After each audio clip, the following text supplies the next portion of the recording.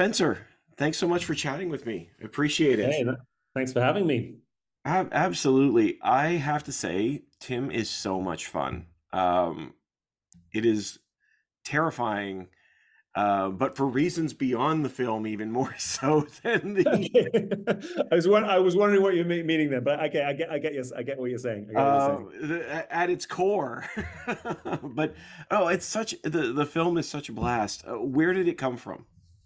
Well, two things really. So I wrote it with my wife's, who's a sci-fi author, and we are both big fans of 90s stalker thrillers. Things like Hand That Rocks the Cradle, Single White Female, those kind of films. So we love those films and grew up with them, and so they've got a really great place in our heart. But also we're also real Luddites and terrified of Alexas and things like that. We have nothing smart in our house. We are really wary of data being stolen because not like anybody would want my data. No one wants it. But yeah, so I think those two things came together. And we wanted to write something about basically Alexas and and data sort of monitoring and algorithms and big data, and we combined that with a sort of genre 90s stalker film. And Tim is what came out. We made the Alexa into basically a humanoid robot who it wants all your information. And we give it easily and happily. Like it's incredible because we do this. This is one of the things I noted. Tim is asking for passwords. Well, can't hurt. Let's go for it. Yeah, and you get a few. Had a few people go, "Well, I don't think I would have given up my data that easily." It's like Yeah. you've literally done that in your life nonstop for the last 10 years. Well, therein lies a question. I would love to just hear your opinion on this. Do you think that our fear of AI is justified? Like, is that like because this is certainly a big topic especially in the last year. It's not like AI is a new concept, but in the last year, it's gone like it's huge. I think it's the extent, the power of it that's kind of dangerous, and that we do put it in a human box in a way. Like Her was obviously a great film for that, and just trying to trying to look at AI as being a human equivalent, and and it's not. It's there was some documentary I saw, and they were talking about if you think you can beat the Facebook algorithm or the Instagram algorithm, you're playing chess against a grandmaster. You've got like teams of people working out how to make you do what they want you to do, and you're just a person. I think that's the thing. It's difficult to. I think a lot of the danger, particularly with big data, that side of it, is that we just can't really comprehend how clever it is, really. This is so interesting to me because let's look back. I don't want to say 40 years because I don't want to admit that's true. But you look at a film like The Terminator, Oh, and right. Okay, yeah, I you look see at a why you were worried about the 40 years. Yeah, yeah, yeah, I don't. great. I'm pretending that that's not. Um, but but a film like The Terminator, their vision of artificial intelligence, sure, it's a killer machine, but it's almost more terrifying in this because, like you said, we so freely volunteer that information. We trust these devices. Yeah. And in this film, what we see is the trust with Tim is far easier for the characters than it is to for each other. Yeah, especially as the trust has been breached by the characters, previously. But at the same time, you're right. That's what I think. That's what we do. We're more willing to trust a faceless computer than we are to trust each other a lot of the time. Why? Why is that? Why I are we guess more willing to trust our tech? I think it's because maybe it's okay. I haven't. This is not something I've thought about, but maybe it's that we see it as an extension of ourselves. To be honest, it's like we're there alone with the computer. There's no one else there. We feel it's just it's interesting.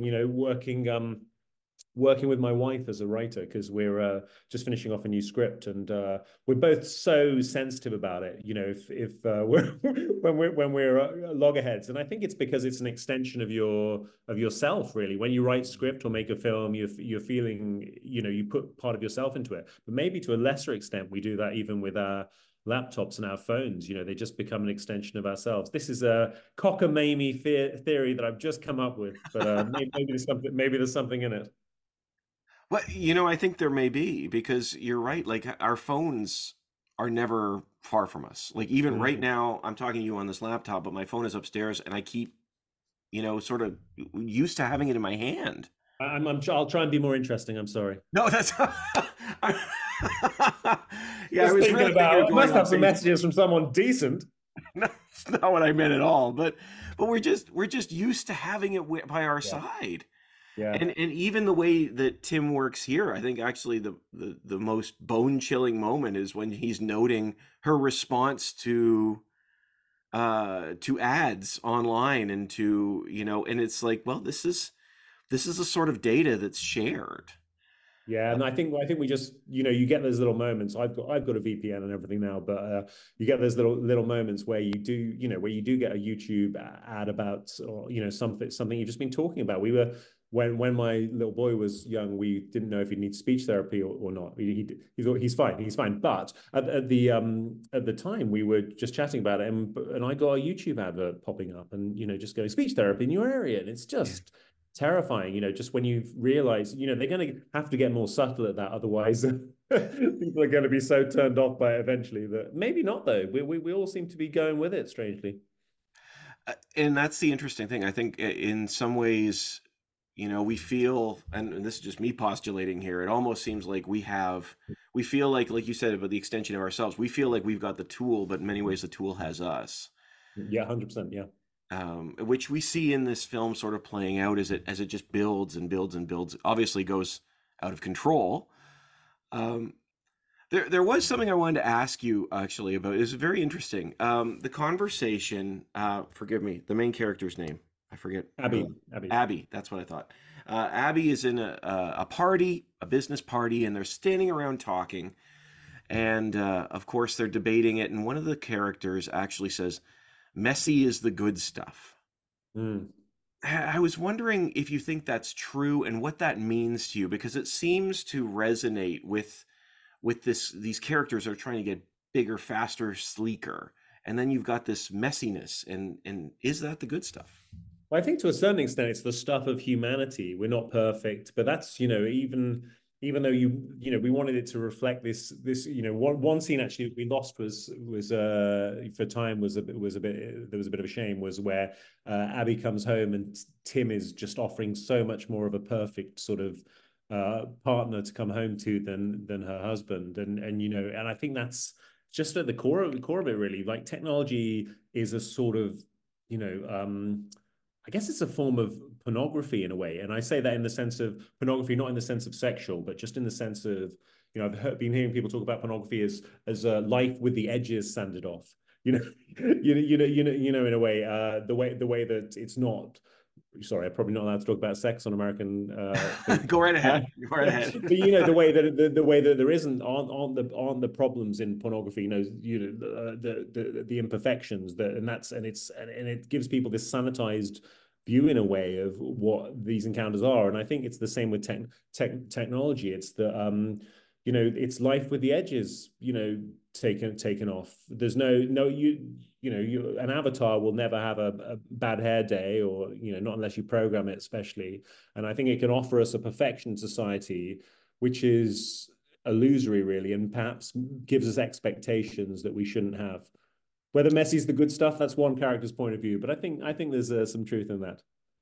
Well, yeah, I mean, there's certainly, obviously, there's relation points in Abby's relationship that are messy, that are not the good stuff, but Yeah, exactly. Yeah, that's why I say some truth. Yeah, there's a reason that Abby has her issues yeah, yeah, yeah, with her definitely. husband. But and this is interesting too. You talk about the sanitized version.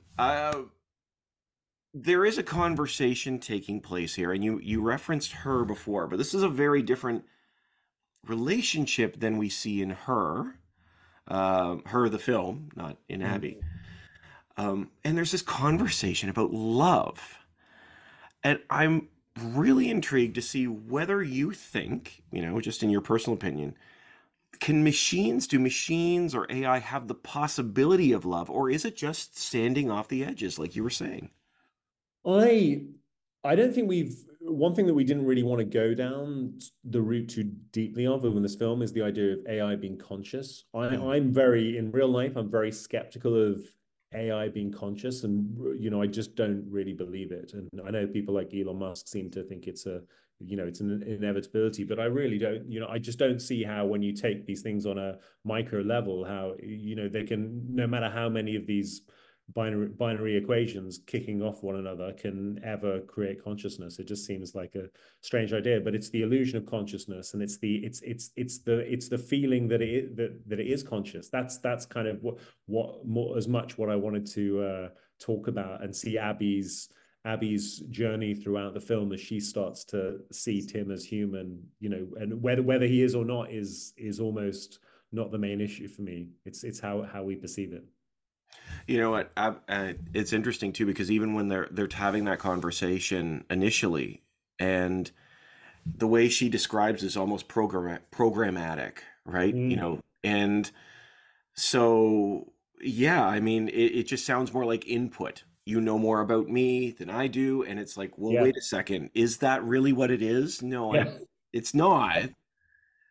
Um, Yeah, I think she's just sort of grasping in a way, because she's been asked this question by this machine that seems to be human, about what love is, and she's trying to find ways to express it, but can't quite. But he's taking, like you say, he's taking these things as data points, which are it's not going to work out well, particularly that she says that, some of it. But also, we really wanted it almost, subconsciously, to sort of have the form of her definition that she tries to find, has the form of data, has the form of information about people and knowing people, which is what love is, to a part of love, but it's not all of it, and you can't, it's like, when she's trying to describe it, she's trying to describe this thing, but by showing it from a, different directions. And but it's the abstraction in the middle that you want to get to, really.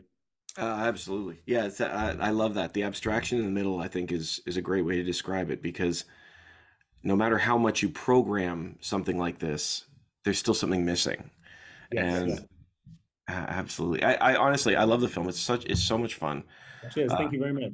absolutely, Spencer. What do you hope people take away, audiences take away Well, from Tim? we really wanted, like, it to be a film that sort of worked on multiple levels, in the sense that people can see it as a criticism of the way we're currently living, basically, in terms of reliance on Alexas and big data and all these things, or they can just have a fun killer.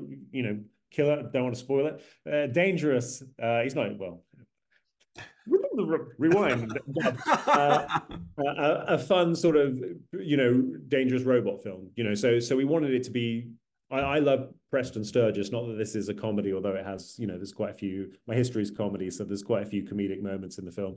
And but yeah, I love the fact that Preston Sturges films, you can just watch people falling over, or you can take the message, and that's what I wanted to do with this. Maybe we made the action side of it too upfront, so people won't bother to take the message. But it sounds like you've sort of got what it's about. So clearly, it's working for the more intelligent people. And as I say, Well, right now, actually, I'm just deep faked anyway. So I mean, okay, fine, yeah, you're speaking with AI. So no, sure. Only a matter of time. Only a matter of time. no, I really appreciate it, Spencer. Honestly, the film's a blast, and I do like that it has something to say as well. Thank you so much for the time to chat with me. I really appreciate it. You've taken time to chat with me. I appreciate it. And yeah, let's hope people in your fair country want to watch it. Absolutely, absolutely. Have a great day. You too. Take care. Thank